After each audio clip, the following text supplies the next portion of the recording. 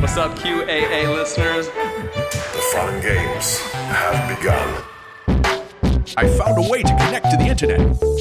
I'm sorry, boy. Welcome, listener, to Chapter 126 of the QAnon Anonymous podcast, the pre-inauguration episode. As always, we are your hosts, Jake Rockatansky, Julian Field, and Travis View.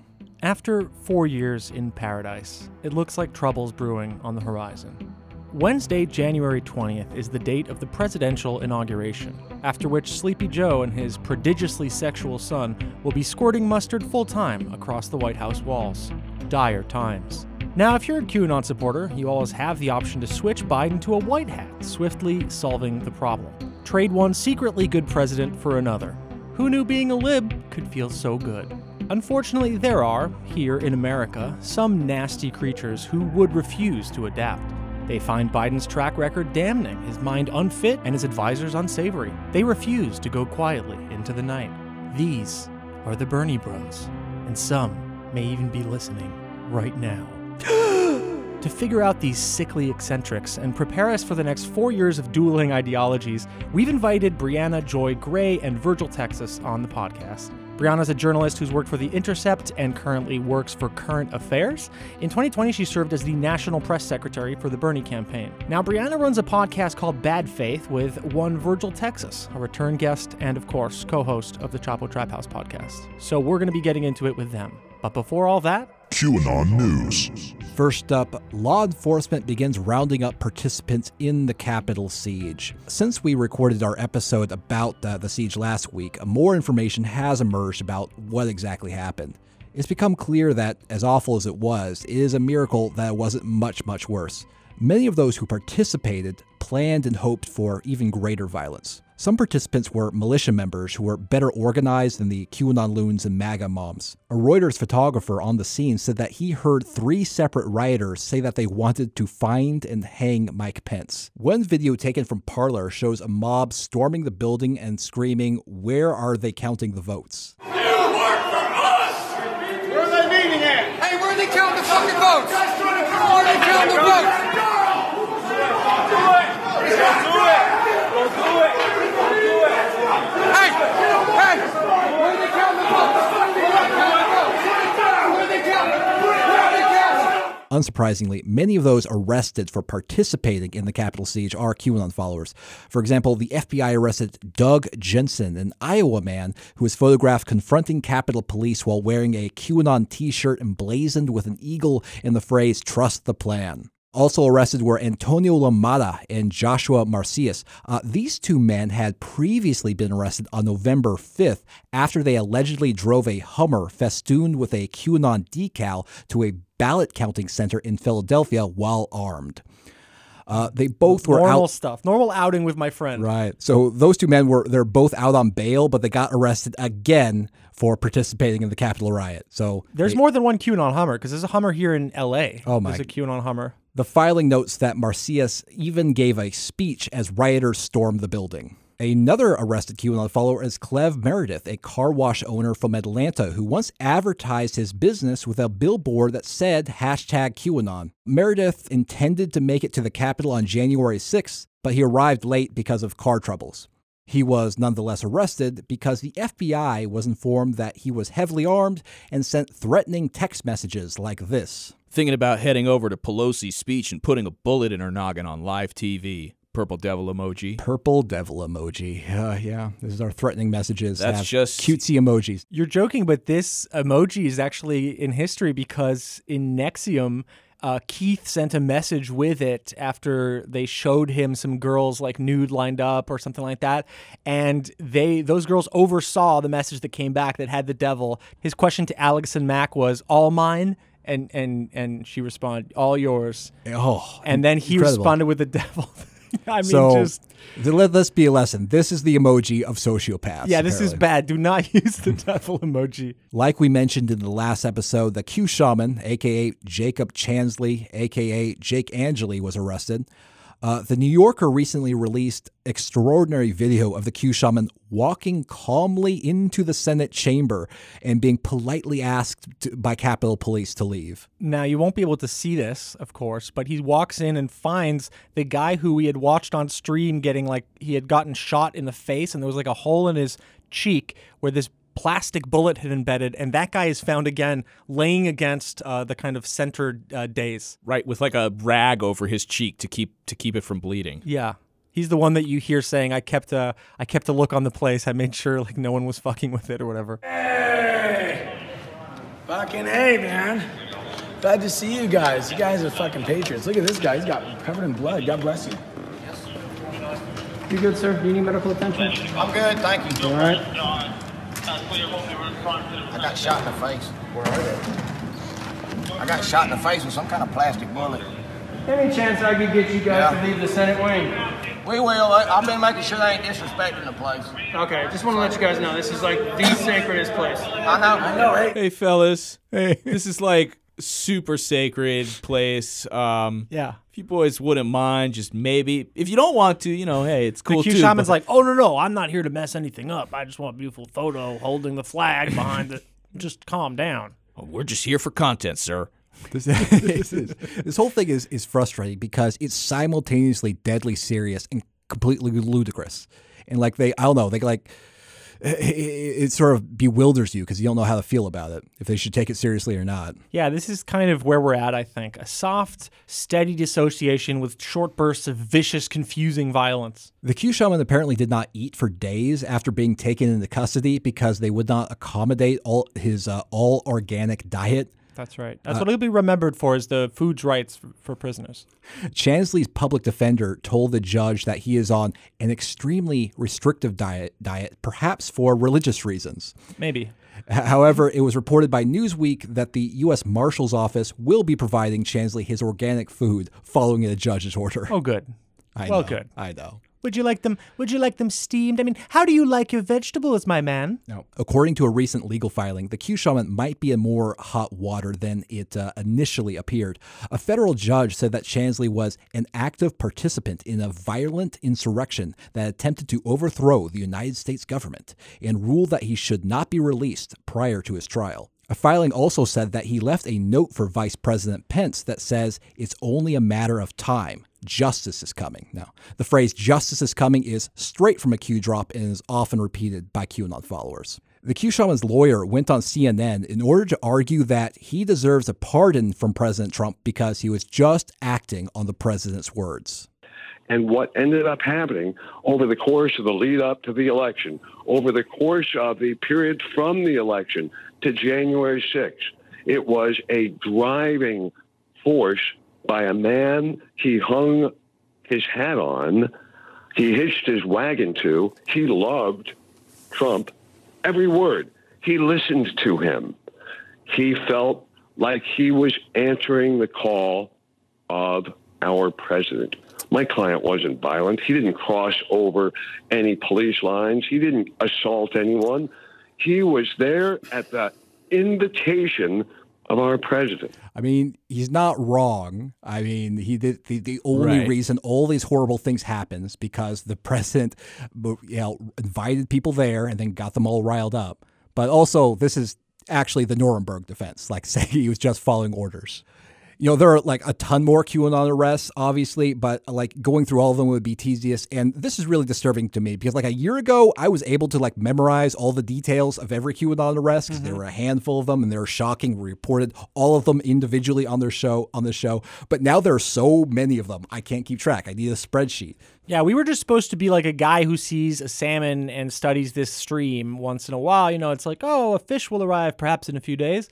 Now they're all going upstream and mating and fucking, and our lenses as photographers and people with just a small stick, I'm assuming we're nude also. We were not ready for this. We're not equipped. For my next story, MyPillow CEO meets with Trump bearing a plan for martial law. Again. Bearing a plan for martial law. Yes, right. Also wanted to replace the head of the CIA. Just going to tell you what I'd like you to do with the CIA like a week out from the end of year. Just great. So the number of powerful Trump allies continues to shrink, but there's still one person in the president's corner, and that's MyPillow CEO Mike Lindell. Lindell is a frequent advertiser on Fox News, as well as a promoter of the discredited claim that Trump had the election stolen from him in some capacity. I hear his latest gig actually is as a star in a Jake story on the next premium episode. Yes, you might get a secret window into the conversation. He got that role, right? Might have been had that in the Oval Office. See, Jake's a nice theater director. He doesn't want to hurt Mike's feelings. That was great, Mike. Your face looked like it was smiling, like a human that is happy. But the thing, I mean, after studying, too many hours of Mike Lindell footage, one thing that I've come to realize about him is all the stuff that is like printed on that computer paper. Mm-hmm. I'm 100% sure that he thinks that God told him to write that down, and that he needed to go to, and that God said that, oh, this CIA director is not good, and yeah, and to bring it the paper to the cops. The fucking Jake, president, it's like a stream of pillow designs just coming through his mind, and then there's an idea for who should be at the head of the CIA. Yeah, totally normal stuff to go through your mind late at night. It's premium pillows. Yeah. It's colored pillows. It's and we pillows know that you can roll up and take with you on long car trips, and then it's a vision of a man at the head of the CIA, not who's currently there, but who should be. And we know what's going to happen. He's making these pillows, but as soon as the storm comes, that factory with almost no modifications will begin to create the colorful bags that they're going to black bag people with. We actually have a kind of an idea where he got these martial law ideas. Mike Lindell posted a video claiming that he was going to speak to Mike Flynn and Sidney Powell. We're heading off for this week, this historical week. I'm actually going to be meeting with General Flynn, Sidney Powell, everybody on my team. A lot of stuff going on that I can't say. All I want to do is give everybody confidence that Donald Trump's going to be your president for the next 4 years. All this, they're very much afraid all the evidence that I know is there is going to come out this week. And everybody praying for protection for everybody that's standing up to these guys for our country. This is the only time we have in history to beat these guys. To suppress the evil and beat the evil. This is it's a blessing that we're in. We're on election night that that Donald Trump got so many votes that actually broke the algorithms of the machines. This is all going to be revealed. If that hadn't happened, if all of you hadn't voted in our country, if we hadn't all voted because of this great president, those algorithms would not have broke. He would have won. Wait a minute. Wait, his logic. Oh, by the way, he's in a private jet. Yeah, this is Mike Lindell signing off from inside my private jet. Piece of shit. But is he saying that because you all got out and voted, President Trump lost? No, he's saying that there are these secret algorithms that are supposed to give votes to Joe Biden. But because all of you Trump supporters, you voted in such great numbers, you broke the algorithm, and therefore you caught them in the act of stealing the election. So you revealed this fraud that would have happened. But because you're so great and mighty, it's like none of it makes sense. So yeah, he went to the White House. He apparently came with this plan that mentioned a martial law and suggested naming Trump loyalist Kash Patel to the head of the CIA. Yeah, no, but like he's literally thinking about the guerrilla war that follows. The MyPillow guys, like we need the CIA, we need to secure the CIA, the DOD. I mean, the brain of these people. It's Candyland. How are we here? How? I don't know. How is we have to worry about the MyPillow? A pillow king. He's a pillow king. Let's be honest. Pillow king. A pillow king. All of a sudden involving himself in like matters of like the highest national security and like instituting martial law and because Jake, the salesman inherited the earth. That's true. For my next story, QAnon followers regroup on alternate platforms after being kicked off of social media. So like we discussed in the last episode, all social media platforms cracked down hard on QAnon in the wake of the Capitol riot. Twitter and Facebook even cut off our big boy President Trump. Whoa. This led to former Trump spokesperson Hogan Gidley making the absurd argument on Fox News that as a consequence of this, Trump can't speak to the people. He can't communicate whatsoever. I thought Trump would take the banhammer and wield it like Thor. The media, though, are trying to have it both ways, Howie. On one hand, he should be censored by big tech and not be allowed to talk. He also shouldn't say anything because it's divisive. And then when he doesn't say anything and can't say anything because the platforms have removed him, they say, where's the president? Why aren't we hearing from him? The whole thing's disingenuous. I mean, just the idea that, he literally has a staff of people in the White House who are dedicated to helping him get a message out, the communication staff, full-time people who do nothing but help him communicate to the public. But they act like he has such posting brain. He's not interested in anything besides tweeting. He's like, I don't like them. I have to submit a statement. They tell me I've misspelled things I don't like it. It's better when I go direct to the people. They can interpret my misspellings as secret codes. This is a well-off guy who is, has ear pods in and is being, interviewed in a full suit in front of his stove. In his kitchen. Well, where do you think the baking is happening? This is symbolic, Julian. Don't you know? It's a code. That's a choice. I mean, I guess it's better than the undone bed, which is the other conservative trope, but... Parler also went offline after Apple, Google, and Amazon cut them off. So that caused QAnon followers to flee basically to the dark recesses. So many are simply making ban evasion accounts on Twitter, leading to a game of whack-a-mole between QAnon promoters and Twitter moderators. They're also flocking to the encrypted messaging platform Telegram, the YouTube competitors CloutHub and Rumble, and of course Gab. Gab CEO Andrew Torba continues to openly court the QAnon community. A recent post from the Gab Twitter account makes a direct reference to a Q drop by tweeting, "Dark to light. Blackout necessary." In the past few weeks, the Great Awakening group on Gab has grown by tens of thousands of members.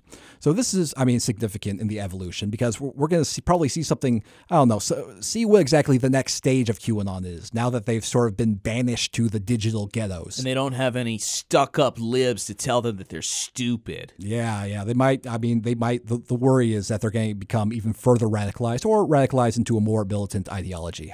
Let's find out. Yep. Better graphic design. For my next story, QAnon followers prepare for January 20th. So Biden is on the verge of being inaugurated, so it might seem like, the jig is up. But QAnon followers, nevertheless, they're pressing forward. They are hoping for the miracle. He's a white hat in the end. You'll see. Something. Biden is going to be a white hat. So many are awaiting the mythical 10 days of darkness, which they think will be like a 10-day-long communications blackout. I saw one message that went viral on Telegram and other places claiming to be an update on the Q operation from someone who says that they're having a daily briefing with Trump. Dear Patriots, I have a daily briefing with POTUS and have posted here before a handful of times as a quote-unquote helper. What I'm about to disclose is the most important post you'll read before the inauguration. Q will not post here again, at least not for a while. The operation is ongoing, but must run silent at this point. Once we wind down, you will not hear from Q again. Don't let this worry or upset you. We are in perhaps the most critical juncture of American history. POTUS is fully aware of the gravity of this time period. We have prepared for before 2015 for this exact moment. I am not asking for faith in us. Q should have already used logic, reason, and multiple proofs to establish our credibility. What happens this week will change history. We are asking for you now to stay in your homes and do not, under any circumstances, interfere with the operation. You'll soon see things unfold that many would think impossible. POTUS is insulated and 100% safe. Our plan is almost complete. The deep state has already lost. Everything you're seeing in the MSM and on Twitter is a last-ditch attempt. Why has Kamala not yet left the Senate? Where is Joe? Where is Joe really? Hunter has turned himself in. This could be a lib op to get people to not do any violence, basically. Stay at home. Don't do anything. Let us take care of it. Yeah, or intelligence This was written by Travis. We asked you at the beginning to prepare. Your role is crucial, and your task is to help the population deal with what is about to be revealed. Those patriots who have been here from the start will understand and recognize this directive. Remember, it is always darkest before the dawn. Do not believe the MSM over the next week. Do not, for a single minute, give them any credence. We have legally won this election, and what comes next is the greatest mop-up job in the history of the world. Patriots, we thank you. We could not have gotten here without you. Now is our time. Hold the line. You will receive no further message on this channel from us until the operation is over. At that point, the entire world will know. Thank you, and God bless. Pray for us, POTUS, and the United States of America. We are in the most dangerous phase, and the stakes could not be higher. Military takedowns and arrests begin this weekend and will continue forward for the next 13 days and nights. Some international raids have already started. Italy has also been found complicit in our election fraud. Everyone will be getting emergency alerts on their phones, TVs, radios, and internet. It will override all other broadcasts and could last for several hours at a time. Do not be scared of what's coming, as it is for the safety of our nation for this to unfold. Do not travel to any large cities, especially Philadelphia, for the rest of the month. Military operations will be taking place in many of the major corrupt cities. People will start rioting once this intel breaks, thinking Trump is a military dictator. He only has 13 days to put this dog down. Please, sir, put down my country. Take it out back and shoot it in the head.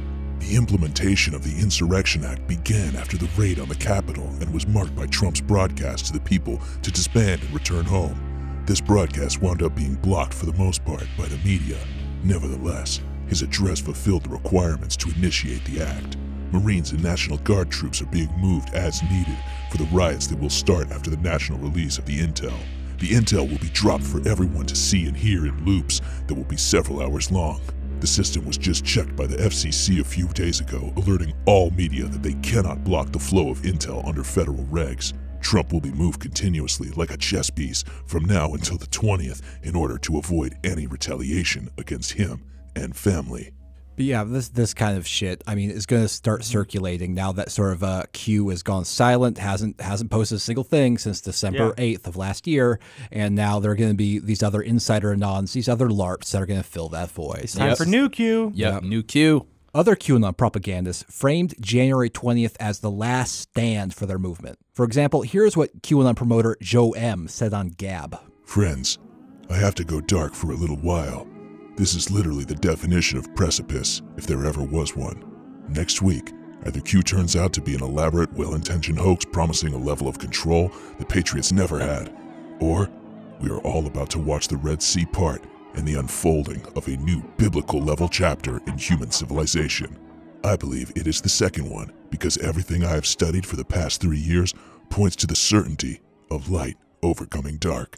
Remain strong in your faith that God wins, and get ready for the world to change forever. I mean, I hope he never posts again. I mean, how could he? I mean, he's staked everything on it. He's gone all in on Trump staying in office, and it's not going to happen. So surely you're not naive enough to think he can't post after that. This is the QAnon movement. I know, but this one, he repeatedly, I mean, it's like this one, he himself. You cannot own these people into oblivion. You're right. It's punching Jello. So they think that after all of the lawsuits were overturned, after the Supreme Court ruled against Trump, and after all of this, that all of a sudden, breaking news, we have a 2-hour-long audio doc. Well, they don't want more evidence. What they want is a military dictatorship. Of course. They want Daddy Trump to drop the hammer and then basically put us under authoritarian rule. That's what they're waiting for. That's it. And many people want that for different reasons. The MyPillow guy wants it for different reasons than the Arizona Patriots and the QAnon people too, but they all want the same thing,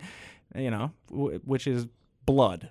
Yeah, and to be domed. They want to be domed so bad. Yeah. For my last story, I have an update about Marjorie Taylor Greene. So I have retained legal representation in my First Amendment case against Representative Marjorie Taylor Greene. He's not kidding. No, I'm not. This is true. Found out today. I am being represented by Benjamin Gold of the Seattle-based firm Keller Roback. Benjamin Gold. That's right. Okay.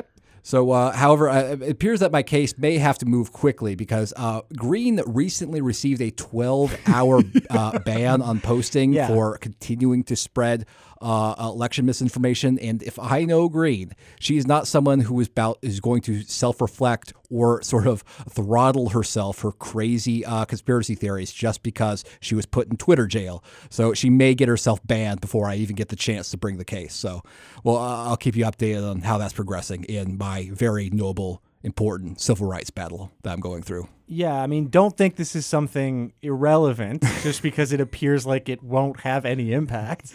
No, this is not about me. This is about reply guys. It's about everywhere. you. The next generation. You, the reply I want guy. the next generation to breathe a little bit more freer than I could. to post a little bit, let their thumbs fly a little bit more freely over the digital keyboard. Travis works for the reply guy reading this. Brianna Joy Gray and Virgil Texas are the hosts of the Bad Faith podcast. Welcome to the show. Thank you for having us. Thanks for having us. It's a pleasure. I wanted to kick off by talking a little bit about the violent clashes at the Capitol. You know, that thing that happened? The simple diagnosis of the crowd would be that they were whipped up by Trump in an attempt to overturn the election. This was an insurrection. This was like an attempted revolution, essentially, by the MAGA supporters. But I was wondering, because I've heard some discussions on your show that I found very interesting, do you have a kind of more complex explanation of how we got to that point than just the kind of cause and effect? Yeah, well, I think we should ask ourselves if, let's say, Mitt Romney were president in 2010 and said everybody should storm the Capitol and take over the country, would anybody have listened to him? If he had said and done everything Trump said in the lead up to the insurrection, or whatever you want to call it, would it have had the same effect? And I think the laughter indicates that we don't think that's the case for a number of reasons, probably, right? One, because of the whole timeline of Trump and the kind of cultish following that he's been able to germinate, partly because of the economic circumstances of 2020 being different than those of 2010 or 2012, if we want to pick an election year. So I think that it is right to obviously talk about the impact of Trump. I think it's right to talk about the rise of white supremacy, right-wing extremism, all of those things. And I also think it's right to talk about the broader economic context at the same time. And I don't think those are mutually exclusive.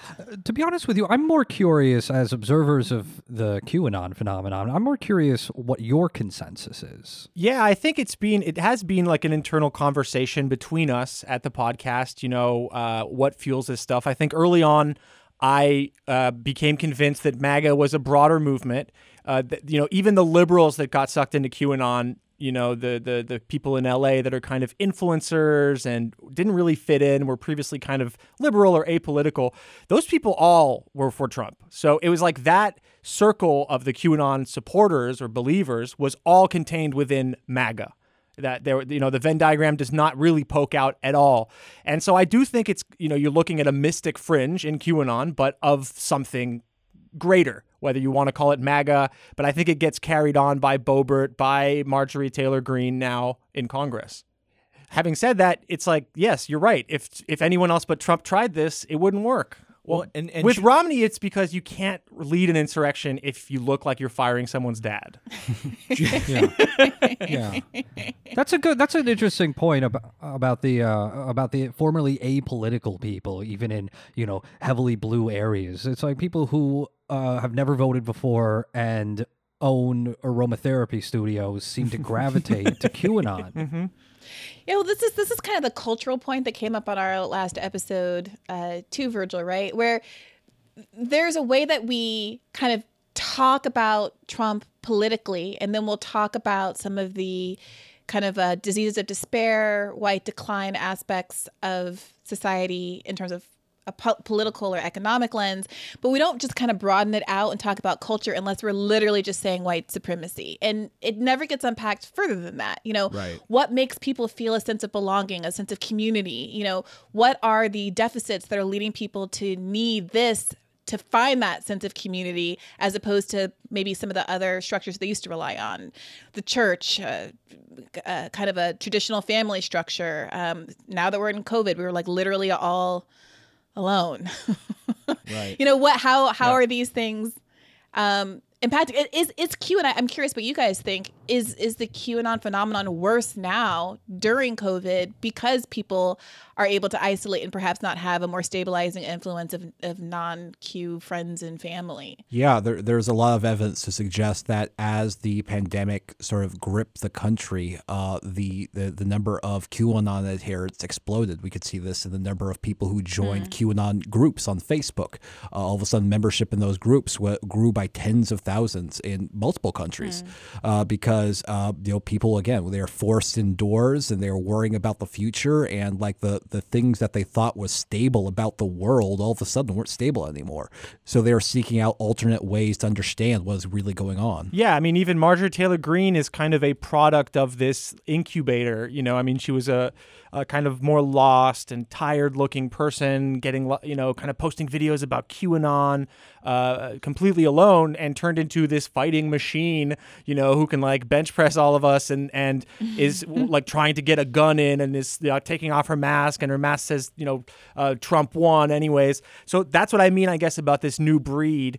It's a movement that goes beyond QAnon. QAnon can feed it with all these conspiracies that conveniently kind of square the circle, or is it circle the square? I keep screwing this up. It's one of the two. But I remember, Julian, you made a really interesting point. I can't remember if it was the last episode, but you were saying how, one thing that started to become apparent, as we're starting to break down the videos and what we saw at the Capitol, is that there seemed to be a sense that you have these very organized militia groups that are basically are based in white supremacist ideology, kind of, and the quote that Julian said was sort of like riding the kooks in. Yeah. And, I do think that there did seem to be a split of people that were just kind of passionately there to be, who were drunk, let's be honest. Right. Day drunk, fucked up after listening to Trump, their favorite concert, and then it's literally like a group of basketball fans or baseball fans just trashing a city because they won or something. Right. I mean, in this case, I guess they feel like they won, but they took the title from them, I guess. But then the basketball fans are sort of followed up by militants who want to do serious damage to the health of the country. What's funny is those are easy to identify. The Arizona Patriots had a strong presence there. We've seen them at the Stop the Vote rallies at Maricopa County. They are there very literally kind of tolerating the kooks. They might have some light QAnon beliefs, but they are highly organized, and they're debating whether the rhinos will let them in at all or whether they have to run on their own platform. So they have real, I guess, politically material goals. And I think that's why I wanted to transition a little bit to talking about Marjorie Taylor Greene and Boebert, who are kind of two of the first properly pilled, whether you want to say QAnon, whatever, it doesn't really matter at this point. They are extreme right to the point where Steve King looks, like a wimp. So, as kind of more anchored in the political sphere than in the, fantasy conspiracy theory sphere like us, like what does it look like to you, just, like from a layperson's perspective, to have these people walk into Congress and start to interact with other Congress people? Well, Marjorie, isn't her district one of like the top 10 most Republican districts in the country? Yeah. It's so I don't want to overdraw any conclusions from her ability to be successful in a district like that where she won by 75% or something like that.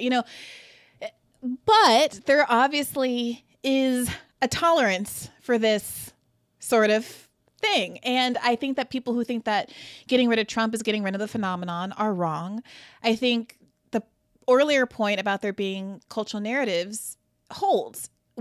Those people will go away when we find a substitute narrative that manages to explain the world in a satisfactory way and offer some solution that seems more realistic and accessible than pedophile rings and pizza parlors and what have you.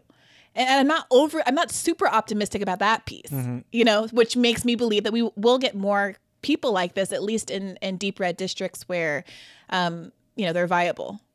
Right. The fact that Marjorie Taylor Greene beat out a bunch of other Republicans who were just running on kind of standard, She shit. did a kind of classic, what they accuse like AOC of doing. She was insurgent in her own party. She beat, she didn't beat him hard enough the first time around, but it was like 20 points. But she went to the runoff and then beat him by even more. Right. And there was a media campaign that tried to accuse her of being like anti-Semitic. There were statements from Liz Cheney and Minority Leader McCarthy against Marjorie Taylor Greene while she was running, trying to derail her campaign. They all failed. But then she got the Trump shout out, right? Yeah. Yes, of that's course. exactly it, right? So that's MAGA. That's the new thing, right? It's almost like a different party inside the party that's slowly eating its way through it entirely. Yeah, I'm almost jealous. I wish we could have something like that. I know, right? Goddamn. Who was it who we were talking to that said the difference between like QAnon and like the left was that the Republican Party actually listens to QAnon and actually takes some policy like they from cut them them. some slack here and there. They humor them. I have to think that for someone like Marjorie Taylor Greene, the real fear and the real outrage over this person is that she is more authentically conservative than someone like Mitt Romney or Mitch McConnell or Marco Rubio or Ted Cruz. Keeping in mind that guys like Ted Cruz and Marco Rubio and Pat Toomey, these were elected as Tea Party, insurgent far-right challengers, and they became the new establishment of the Republican Party. Someone like Marjorie Taylor Greene simply reflects the desires of the base of the Republican Party, this reactionary base. Yeah. And I think the horror about her from other politicians, for instance, isn't that she does these stunts of, bringing a gun to the Capitol or wearing a mask that says "fuck you" on it or something like that. It's that she is someone who effectively channels the energies of the Republican base, but she's not faking it. Yep. She's not, just patronizing the base. She's not just pandering to the base. No, she really believes the stuff. Yeah. She's pilled. And how do you know? Yeah. Yeah. And to me, the evidence of that is that these kinds of figures are willing to be like openly hostile and oppositional to the Republican establishment. Like this has become my obsession, is to look. My new litmus test is the person who is the insurgent willing to actually name names and be openly critical of the person in the party? Because what we just saw on the left was an unwillingness to do so, right? We had this unique opportunity where, the progressives had enough numbers. We worked and we organized and we voted and we got these people into office. And now there's enough of them to oust Nancy Pelosi or make any number of demands. And there's an unwillingness to even say, I'm not wild about her. Yeah. Right. And I, it's frustrating. Because it's not that they respect Republicans respect this wing of the party, but they're afraid of them. Yeah. And there's a real unwillingness on the left to have anybody be afraid. There's a real pick me culture. Like, I just want you to like me. We saw that a little bit even with Bernie. Sometimes I think 2016 it had more of that bite to it. There was a clear antipathy for Hillary Clinton. There was a willingness to call her out, call her corrupt, and paint a broader narrative about how both parties have failed you. The system is broken. We need people who are unbought and unbossed to come in and actually fix it. And that narrative makes sense because it's true. And then in 2020, when you have less of the emphasis on corruption, less of the emphasis on corporate greed, clearly less antipathy for Joe Biden as a human being, a willingness to call him his friend, an unwillingness to say that he is corrupted, well, then you don't have that same neat narrative. There's less bite, and I think ultimately you end up being less successful. But for some reason, there's this ongoing delusion on the broad left. Just look at this most recent article, CNN announcement from like an hour ago.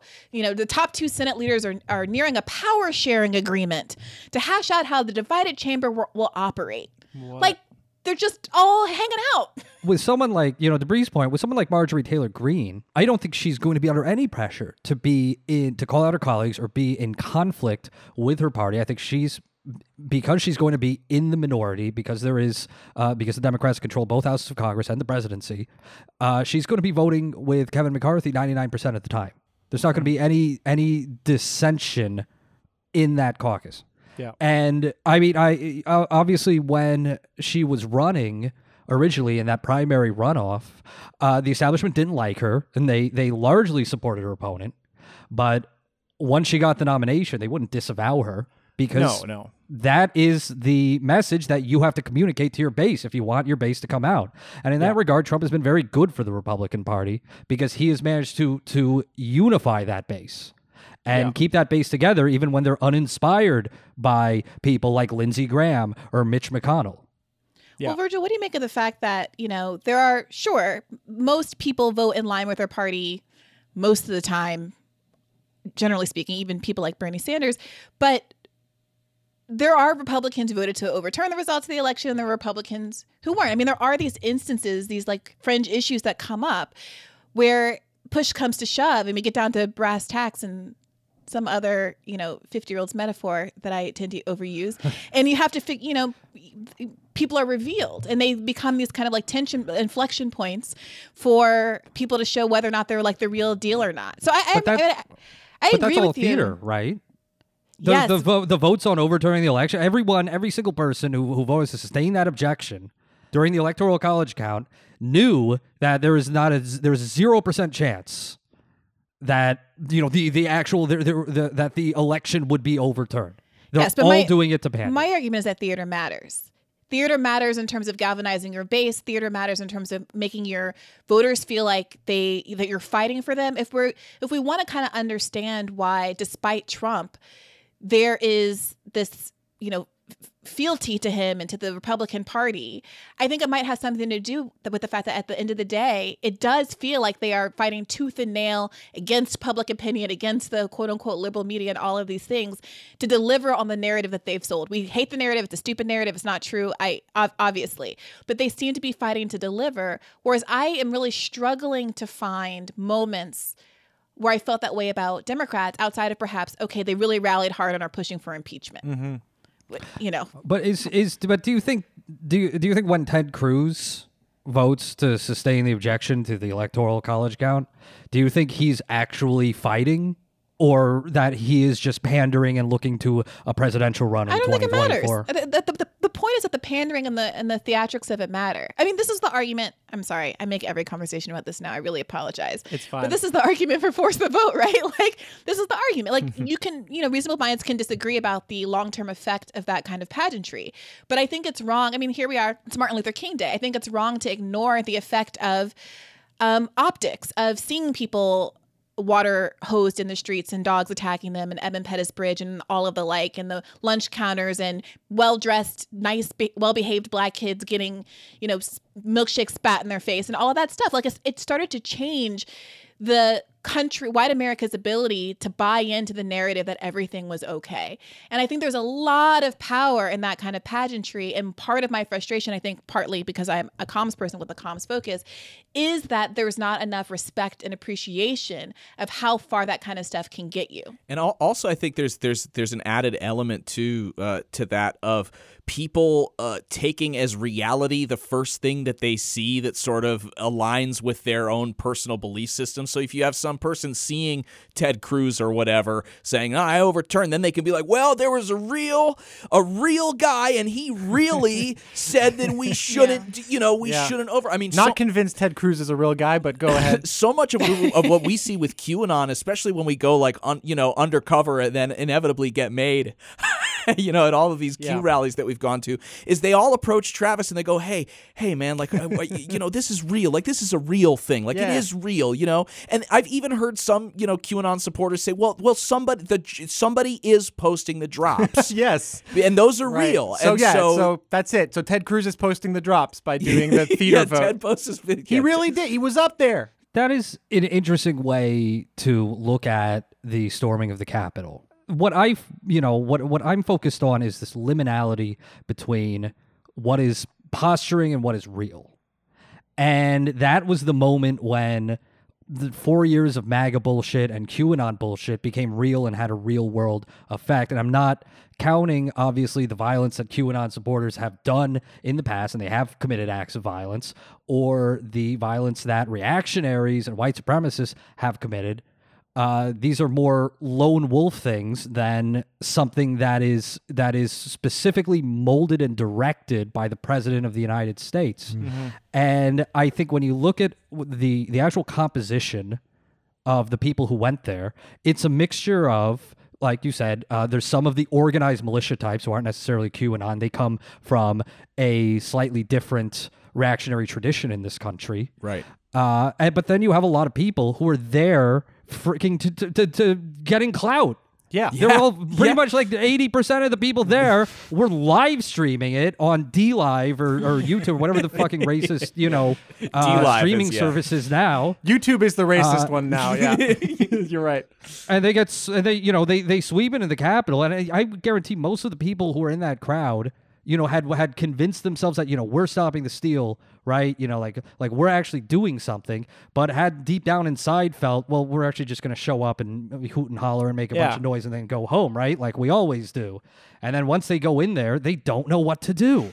Yeah, right. They have no idea what to do except just screaming into, like, if you've read on this show some of the indictments of the people who stormed the Capitol, some of them include transcripts of what they were live streaming, and it was just shit like, "Hey, I'm here in the Capitol. Hit that like button. Full name. Here's my full name and here's my social security address. Here's my social security number. Here's my home address. Here's where you can normally find me. Here's my contact list." Yeah, and they had no idea what to do, and it's just kind of like egging each other on, because to some degree QAnon isn't something that Trump instigated. It is kind of or at least the way I conceive of it as, it's a delusion that it's a collaborative delusion. It's not directed by any one force. It's certainly not directed by Q, because the stuff that Q posts is actually just really mundane and stupid stuff. It's paranoics and people who've given themselves some form of pathology by being on the internet, just collaborating on greater and greater and more extreme and bizarre explanations of the world, because they simply don't have the analytical tools to understand the society. When QAnon first, hit the scene, we would talk about it on my sister's show, Chapo Trap House, and the consensus that we had is this is a heuristic that people use to explain the world, to explain good and evil, to explain why, Trump won, we won, right? And he's not putting the bad guys in prison. He didn't lock Hillary up or anything like that. So we had to invent increasingly implausible and Baroque stories. And then I would agree with Bree here that this was accelerated drastically during the pandemic, not just because people are isolated, but because people need an explanation for the pandemic itself. Yeah, that's not a real thing. That's not something that happens in America. It's not something that happens in the first world. That's not something that happens in white Tony suburbs. That's something that happens to other people. And I forget where I was going with this one. No, that was beautiful. I always forget. I mean, I don't know. Can you splice in me with a good conclusion? Sure. Julian's a great editor. But I forget where I started. Okay, how about this? You can splice this one in. And there you have it. Who, folks, and that's how it's done. That's how the this pros is how the do it. podcasting sausage is made. Well, let me follow that up. It does feel like there's going to be a kind of shock doctrine period now after this Capitol thing, because we already did see, I guess, some people who are supposedly even progressive leftists, calling for, remove this person from this platform, or those kinds of things. So we have seen that start, and then, obviously temper as tempers cooled. And so after that, I mean, I'm kind of worried that the surveillance state, the state that is constantly collecting information, that is constantly expanding the amount of intelligence agencies that overlook us, are we going to see, I guess, a further expansion of that? And also, kind of second part to the question, do you think this sprawling intelligence apparatus contributes to the failures of electoralism in its kind of purest sense? I mean, I think we all share that concern. We all see the writing on the wall. We're all old enough to have remembered post 9/11 politics. We all understand that the president, the president-elect, is an architect of some of that, or a cheerleader of a lot of that. And it's a concern. It's also frustrating to not see more people raising that flag, and to see even people on the left who seem to be using the shock doctrine moment to press for not the things that I would want to be a priority in this moment, right? It's not only that some of them are leaning into this idea of expanding the surveillance state.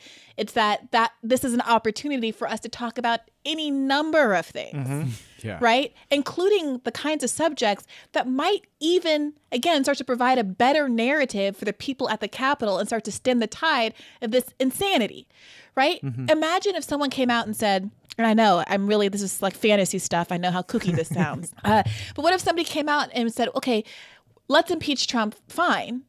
At the same time, we need to deal with diseases of despair. We are going to launch an opioid pandemic program that's tied in with this emergency Medicare for all that Bernie Sanders is just going to start pushing for, to say we have not done your community service. We haven't done rural white community service. We haven't done rural black community service. We haven't done urban community service. And it's time for us to really use the power of the federal government to help the people, as opposed to continuing this kind of nonsense that has made everybody so frustrated with elected politicians. Like, the podium is there. Everyone's looking to government for leadership right now. Everyone's staring at their TV all day long. Well, some of them are staring because they want those heads removed from their bodies. That's the problem, is that people aren't looking for leadership. They're like, fuck you. I think that's the standard American response to the average politician. They would just pop up on TV as, fuck you. But here's the thing. I think it's really easy to be like, fuck you to a squad member that's saying impeach the president. And that's not to say that they shouldn't say that, but it's obvious that if you get on TV and you're like, Donald Trump's the worst man, we're going to impeach him, and you already have a certain mind frame, you're going to be like, oh, this proves everything, every conspiratorial thought I've ever had. Exactly. We're going to impeach him twice? What? This is nuts. They just really have a vendetta out against this man. If they were to say that coupled with something else like, I'm actually going to give you this $2,000 check and not renege on it. I'm also going to provide you with all these other programs. I'm going to, deal with industrial decline in all these cities. I'm going to start actually validating some of Donald Trump's critique of trade. Right. It makes it harder for you to not see, someone as a full human being. I don't mean to be overly naive or Pollyanna about it. I don't expect there to be a change overnight. But there's a real credibility crisis. And we talked about this, Virgil, a little bit on our last episode. There's a credibility crisis because people are so balkanized. They get their news from different places. They socialize separately. And I think by unbalkanizing our language and marrying some of the things we want, like, say, impeachment, with some of the things that would actually benefit people, it is really hard to vilify people in the same way. And you heard that a lot when Republicans, conservatives talked about Bernie Sanders. I might not agree with the guy. I don't agree with his plan to get there, but I think he means what he says, and I respect him for fighting for it. I just want to say that maybe we'll get to this later in the conversation, but I just want to say with this impeachment thing, it really feels like the Democrats are the dog that caught the mail truck, because now they have no idea what to do with this. They can't. They literally have an impeachment bill. It's a little physical thing that they've got to transmit to the Senate, and they're like, maybe we'll do it in 6 months. Maybe we'll do it right before the Senate's going to vote on Medicare for all, and then we'll just transmit it there, and it becomes a privileged piece of debate that means you can't discuss anything else except for impeachment. But I want to go back to your original question, and it's really hard to have a measured response about this. It really does kind of feel like post 9/11, right? Because I don't want to minimize what happened at the Capitol building. 5 people died, and it was a dangerous event. And if you're someone that was hated broadly by this group of people, like Ilhan Omar, someone who's been vilified by bigots for her entire political career, that could have been a matter of life or death. Right. Absolutely. Totally. And so I don't want to minimize that. But I also want to point out that what we saw was not a coup, and was not close to a coup. No. There was no chain of events short of the Joint Chiefs of Staff coming in saying, "You're right, get this Biden guy out of there." That would have resulted in an actual coup against the government. That would have resulted in overturning the election. Yeah, and the coup has to be has to replace the government with something. Like, you can't just, like you said, they took the building and they were like, well, what happens? No one's I can stand up there in behind the dais, but no one's listening to me. I'm not being captured by C-SPAN. No one's transcribing my shit. So I don't think that they can actually understand how much infrastructure is around them and how powerless they are. They reach the core of the onion. They peel back all the layers, and there's nothing there. There's nothing there at the core of the power. There has been an infrastructure in this country to deal with emotional protests, large protests with the potential for violence. We know that because it has been deployed against Black Lives Matter for the past decade. It has been deployed against the left, against labor organizers, against anti-war protesters for my entire life. And that makes it transparently clear that we don't need new security measure. We don't need new anti-terror legislation targeting white supremacists, targeting QAnon or whatever, because they already have the legislation. They already have the powers. They have this unrestrained surveillance state where even when they break the law, nobody, even if they do an illegal surveillance on an American citizen, well, nobody ever pays a penalty for that, ever.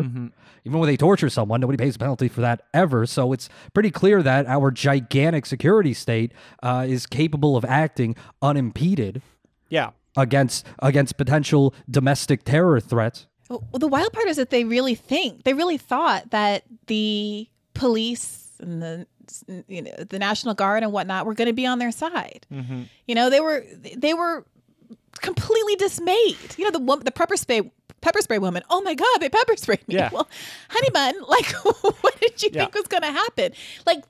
I mean, your point is correct, obviously, but I think that part of the delusion, and this is, I find this part to be fascinating. In some way, it is a complete and total validation of everything Black Lives Matter and every other racial equity group has been arguing forever about the alliance between the police state and kind of white interests.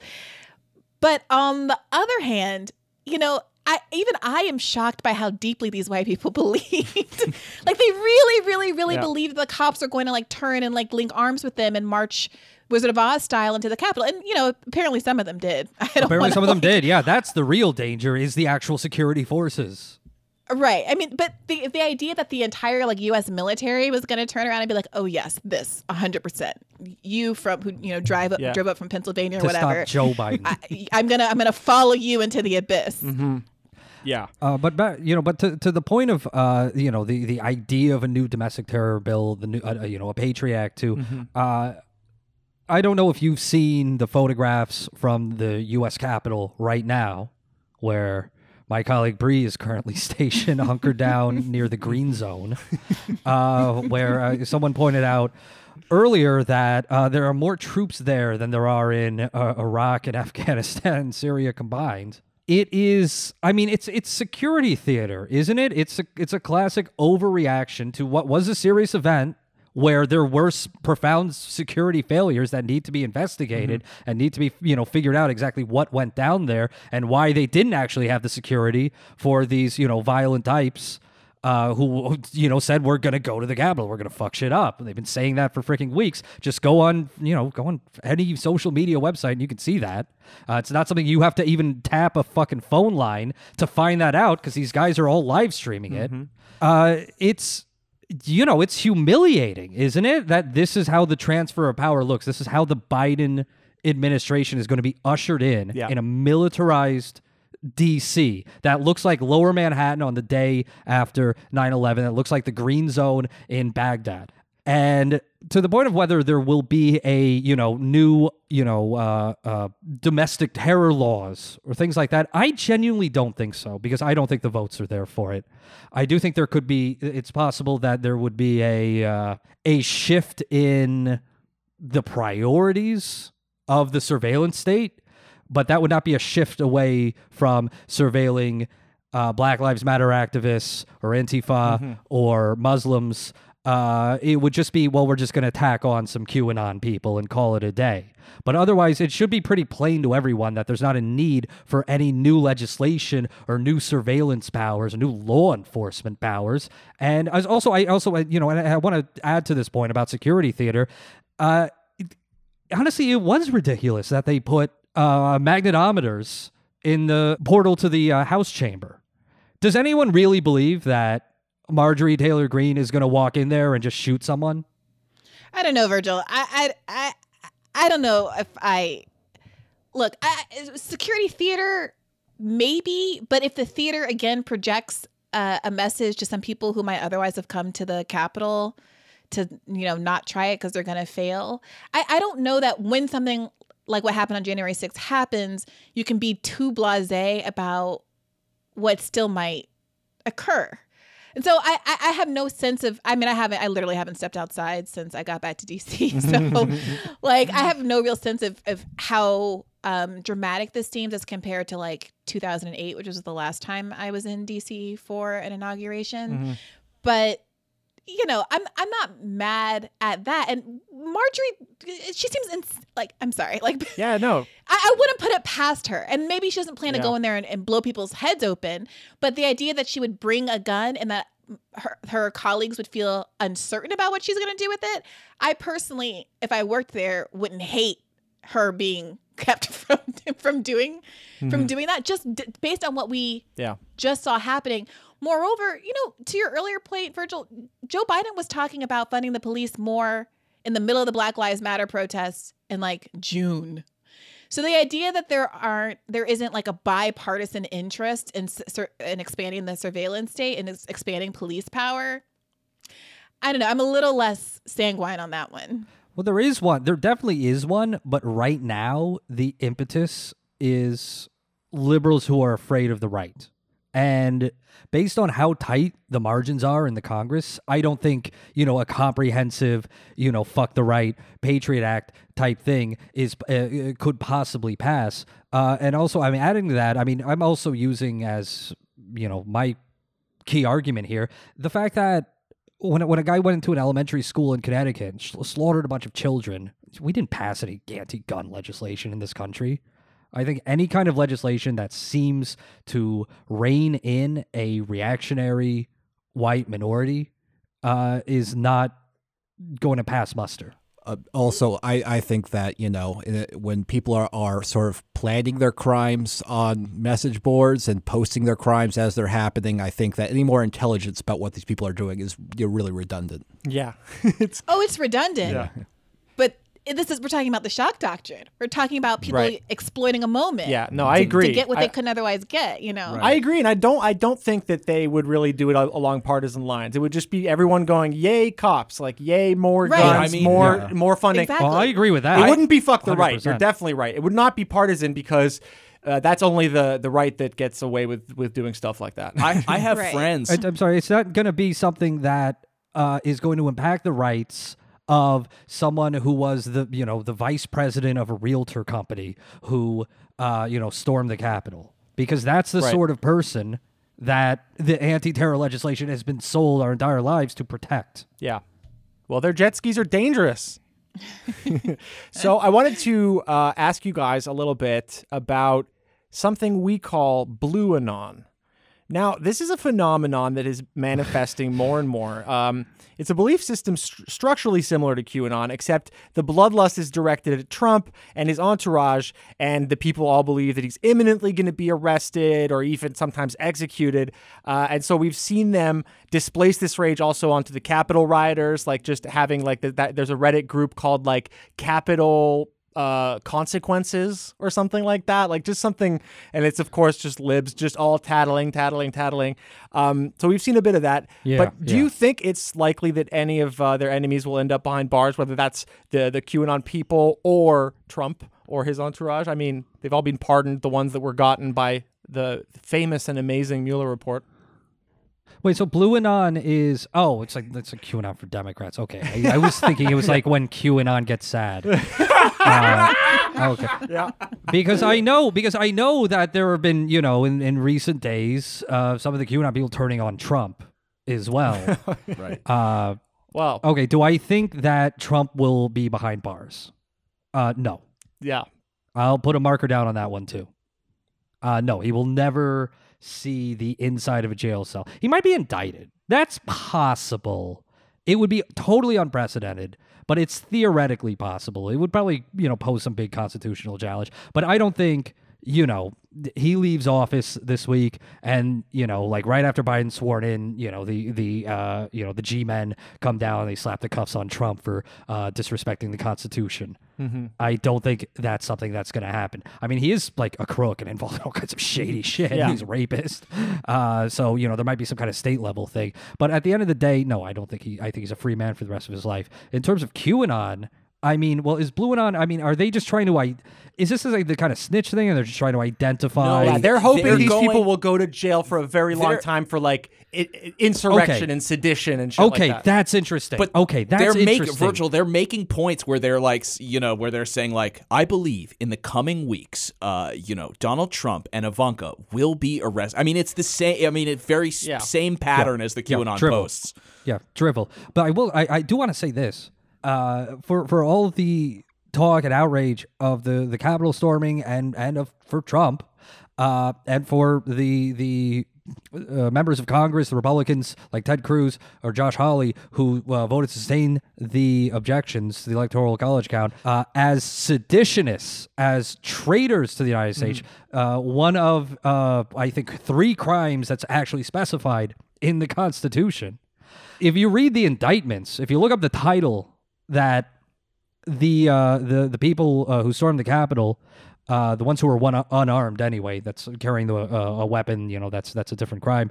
If you look up the title that they've been indicted under, it carries a 1-year maximum prison sentence. And it's stuff like failing to it's like going where you're not supposed to. Yeah. It's stuff like raising your voice in the Capitol. Look at the actual indictments. And I'm not a lawyer. Yeah. Bree handles all the legal matters on the show. It's like you see these. I read these indictments and I think of, well, the Black Lives Matter protesters face like 20 years for being on a fucking sidewalk. Yeah, there's people from the summer's protests who are still in jail. Yeah. So I will say that, I'm not talking about the militia guys who brought like a shitload of guns to DC, which is hyper illegal. No, they'll probably face, bigger sentences.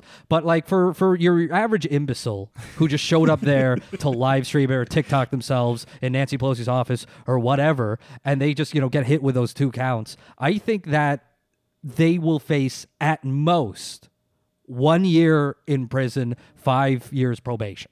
I think that's going to be the penalty for what everyone is calling sedition. Eric Siegel, who is a constitutional lawyer who we've had on our show before, has been ranting and raving on Twitter about this very point. He's like, they messed up the last impeachment by picking the wrong issue to go after, and they're doing it again. And at a certain point, you have to stop thinking that they're just hapless or dumb or bad at their jobs. Right. At a certain point, that excuse doesn't quite gel anymore. Yeah. Unless you just have an extremely low opinion of people who have managed to get to the highest echelons of our political system. I think the fact that most of these people will not face serious consequences, the consequences by serious, I mean the consequences that there should be for actual sedition or treason, I think that makes the event a victory for them. I really do.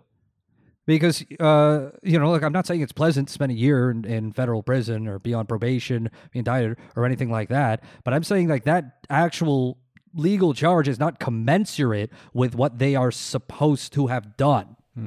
And it means that if you are one of the morons wearing fucking dressed like Jon Snow, just like sitting with your feet up in Nancy Pelosi's office, and you don't end up in prison for 20 years for trying to overthrow the government or trying to kill Nancy Pelosi or whatever, then that means you managed to profane the Capitol, and this is again this was not a coup, it was a symbolic act. You managed to profane the Capitol and get away with it effectively. And then go back to do whatever, to get out of prison and keep doing right-wing shit. Do you think that's true, even though that many of them expected no consequences at all? They thought that the cops would simply part from them and they would basically stop Biden from being elected and go back to their regular lives? Yeah. I mean, I continue to think that's just kind of the best part. I mean, I would love to talk to somebody. I mean, they love to incriminate themselves anyway, so maybe they would just come on the show. Maybe you guys should interview one of these people. We'll get you the Q shaman. Yeah, we actually represent him now. So do you know Q? Oh, yeah. Oh, yeah, definitely. We had a Star Trek episode in which I was trying to explain one of the best villains on Star Trek, who was also named Q, to Virgil, and we had a little bit of a miscommunication on this. I'm forgiven. My brothers and sisters of the Continuum have taken me back. I'm immortal again, omnipotent again. Swell. Don't fret, Riker. My good fortune is your good fortune. Q. But I feel like celebrating. I don't. That's right. We have some questions about that, specifically Star Trek. But we also have a listener sent in a question. All of them were very bad that you sent in, listeners, obviously. But there was one decent one, and it was simply, Virgil, have you ever snorted adrenochrome by accident thinking it was ketamine? I have never snorted anything I have never snorted adrenochrome. Thank you for the straight answer. And tell listeners a little bit about your podcast. I really enjoy the dynamic between you two. Your podcast is kind of teaching me to listen to podcasts where people disagree with each other in a constructive way, which is, I guess, kind of rare these days. But tell us about Bad Faith. Oh, that's a nice thing to say. That's what I want people to be saying about us. Wait, no one's disagreeing with me on the show, though, right? No. I insist that everyone agree with me at all times and defer to my opinion, even when it's, even if it's baldly wrong and flies in the face of all available evidence. The reason why you can sneak that in is because Virgil never listens to the episodes afterwards. So, yeah, they do leave in the opposing viewpoints, Virgil. I'm sorry. Wow, you know a lot about the lore of Bad Faith, don't you? Yeah, I mean, we do try for that. I think like a lot of folks on the left, we're trying to figure out what the path forward is, kind of like post-Bernie. And there are a lot of conflicting views on that. There is this, infighting that the left is famous for. And I would like to think that this is a place where people could come and make arguments in good faith, and know that they're going to be taken seriously, and there's not going to be all of this weird, like, oh, but you're only saying that because you're a grifter, and there's ulterior motives to everything, and when we can actually get to the substance of this stuff and work through it together without just posturing and pretending like we all know the right answer a priori. Exactly. I think that is definitely missing from the discourse. The ability to be uncertain, the ability to look at a gray area and to not really be certain where your opinion is, or even need to fully form it, because is it existentially fully formable is sometimes a question around certain beliefs or certain areas. But yeah, I really appreciate the podcast. Yeah. I wanted to call the show Gray Area, actually, but Virgil thought that was too Brianna-centric. Yeah. Well, yeah. So true. Yeah. I wanted to call the show Texas Tea, but Bree shot that one down too. I'm going to use that for my syndicated newspaper your breakout column. show. Yeah. I would say of our show, it's a real classy joint. And we have some of the leading artists and intellectuals of our time appear, and where we sit in the parlor and we make quips with each other. It's kind of a modern day Algonquin round table. So it's very approachable. So where can they find Bad Faith? Well, you can find Bad Faith anywhere podcasts are sold, but especially at patreon.com/badfaithpodcast. You know how to spell all those words. They're not weird. You can subscribe to our show for $5 a month and get an exclusive premium episode every week that we're told is often of higher quality than the free episodes that we put out. And people constantly tell us, you should make this one free. And it's like, well, no, then how can I do this pitch if I make that one free? We just did a brilliant one with Corey Robin, one of Terrence Ray from the Trillbillies, and Tony Boswell from Minion Death Cult.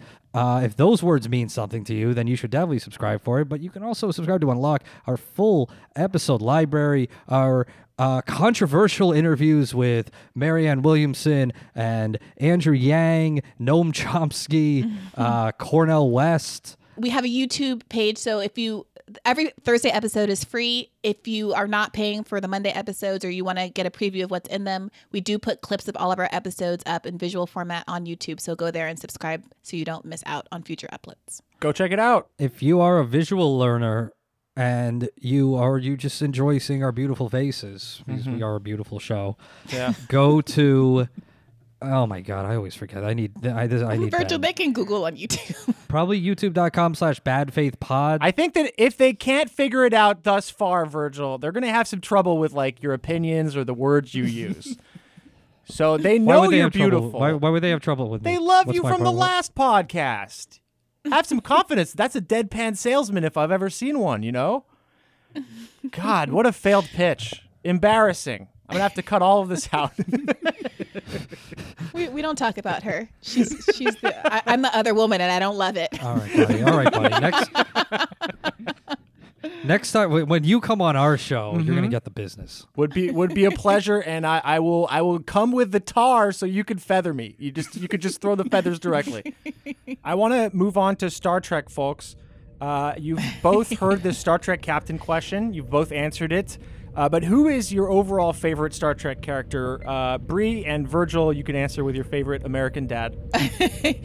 Overall favorite character is, really hard. I might have to just go with Lieutenant Worf, partly because my childhood dog was named Lieutenant Worf, and I just have a deep emotional connection to him. In terms of villain, I do love Q. I love Q. End this. Moi? What makes you think I'm either inclined or capable to terminate this encounter? If we all die here, now, you will not be able to gloat. You wanted to frighten us. We're frightened. You wanted to show us that we were inadequate. For the moment, I grant that. You wanted me to say, I need you. I need you! Another man would have been humiliated to say those words. Another man would have rather died than asked for help. I understand what you've done here, Q. But I think the lesson could have been learned without the loss of 18 members of my crew. If you can't take a little bloody nose, maybe you ought to go back home and crawl under your bed. It's not safe out here. It's wondrous, with treasures to satiate desires both subtle and gross. I love every Q episode. I will rewatch them to rock myself to sleep at night during these hard times. And also, I will admit to having all of my childhood crushes were from Deep Space Nine episodes. So I had a real thing for Julian Bashir, and I had a real thing for Jake Sisko. Oh, my partner told me that Julian Bashir was good looking, and I did not understand. And now I'm seeing that it's spreading. The man is asexual. First of all, you're talking about I was like a 13-year-old or something. So there's a certain appeal to that kind of adolescent quality that he has. Right, but he was charming and genetically modified. He's smart. He's powerful. I'll give you my answer. I'll give you both answers actually. So I've only seen a few episodes of The Next Generation. Looking forward to seeing more. I would say number one, and I can't really put Picard in the same group as everyone else because he's the leader.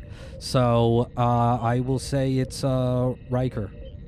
I find him a very suave, calming presence. Yes. I'm shocked by that, Virgil. That's the most Chad answer in the world, and I did not expect that from you. His beard is palpable. We need you to do a retake, but you need to say, well, Riker, but obviously his connection to Troy is like a character in and of itself, and so it's really about the way they work together, a bit like my podcast, and you can bring it back to Bad Faith. I have not seen a Troy-centric episode, so I'm looking forward to seeing that. I find her an interesting character as well. She's great. My favorite American dad character, and this is a very controversial pick, is Klaus. Okay. Really? Yeah. Well, it's cool that Klaus Kinski got on that show. I will say, since we're on the subject of Star Trek, that Gates McFadden, who played Dr. Beverly Crusher, did humiliate me in front of a large group of people, IRL, at one point in my life. Acting teacher. Wait, what? Wait, she was your acting teacher? Well, she was she studied like professional clown school. She was like a Lecoq clown pupil. No and way. so she came to my university to do like an adjunct. I can't believe I'm telling you guys this story. No, keep going, man. I know how this goes. You're in it now. So she came to Was do it like a a clown? semester Was where it a she clown would. college? Yes. So we did a California Clown Yeah, we did a College. California CCC. clown semester, and we all had to prepare like a clown bit. And mine wasn't like humiliating enough. And she used to, she was trying to teach the class. She said, "No, you didn't take it far enough. Somebody go up and depants him. That'll make you feel the humiliation that a clown is supposed to feel." And this girl Lisa from my class came up and she grabbed my pants and pulled them down. And I was wearing long, like knitted boxers. So when she grabbed the thigh, she was also grabbing onto the boxer material, and my penis flopped out in front of like my whole class and Gates McFadden, and that's the story. I mean, that's someone's fantasy, so. Every Star It was Trek not. There was listener. nothing hot. There was nothing sexual about it. I felt violated. It was a bad. Yeah. It was a bad time. That's amazing. I gotta say, even with the humiliation, I'm kind of jealous. I also think that Gates McFadden was really. I feel like she thought that she might be kind of the hot girl of Next Generation when they were casting these roles. Mm-hmm. And then they completely just would never let her fill that space, and everything went to Troy. What was her job? Sorry? What was Beverly Crusher's job? She's the doctor. My doctor. Oh, okay. Yeah, the also redheaded because doctor. it's honestly, all the sex appeal falls away when you meet fucking Wesley. And I'm not against people with children. I'm against people with Wesleys. Yeah, it's like going on a dating app. Like, oh, you have a child next. Wesley in particular. You heard it here. We will not date Dr. Beverly Crusher because she has a son. Well, thank you so much, Brianna, Virgil. It's been such a pleasure having you on the show. Thank you so much. Thank you, guys. Thank you. Stay safe. Thanks for listening to another episode of the QAnon Anonymous podcast. Please go to patreon.com/QAnonAnonymous and subscribe for $5 a month to get a whole second episode every week, plus access to our entire archive of premium episodes. When you subscribe, you help us stay advertising free and editorially independent. We usually stream twice a week at twitch.tv/QAnonAnonymous. For everything else, we have QAnonAnonymous.com, where you'll find merch, a link to our Discord, access to the lost episodes, etc. Listener, until next week, may the deep dish bless you and keep you. It's not a conspiracy, it's fact. And now, today's auto cue. Did I hear that Travis View got a blue check mark? No way. Travis View. He's officially a deep state shill. He's been a deep state shill for a while. Oh, geez. I did not see that he got a blue check mark. Granted, I don't hang around Twitter much these days. Although Travis View, that's actually not even his real name. And clearly his Twitter profile photo he uses isn't his real photo.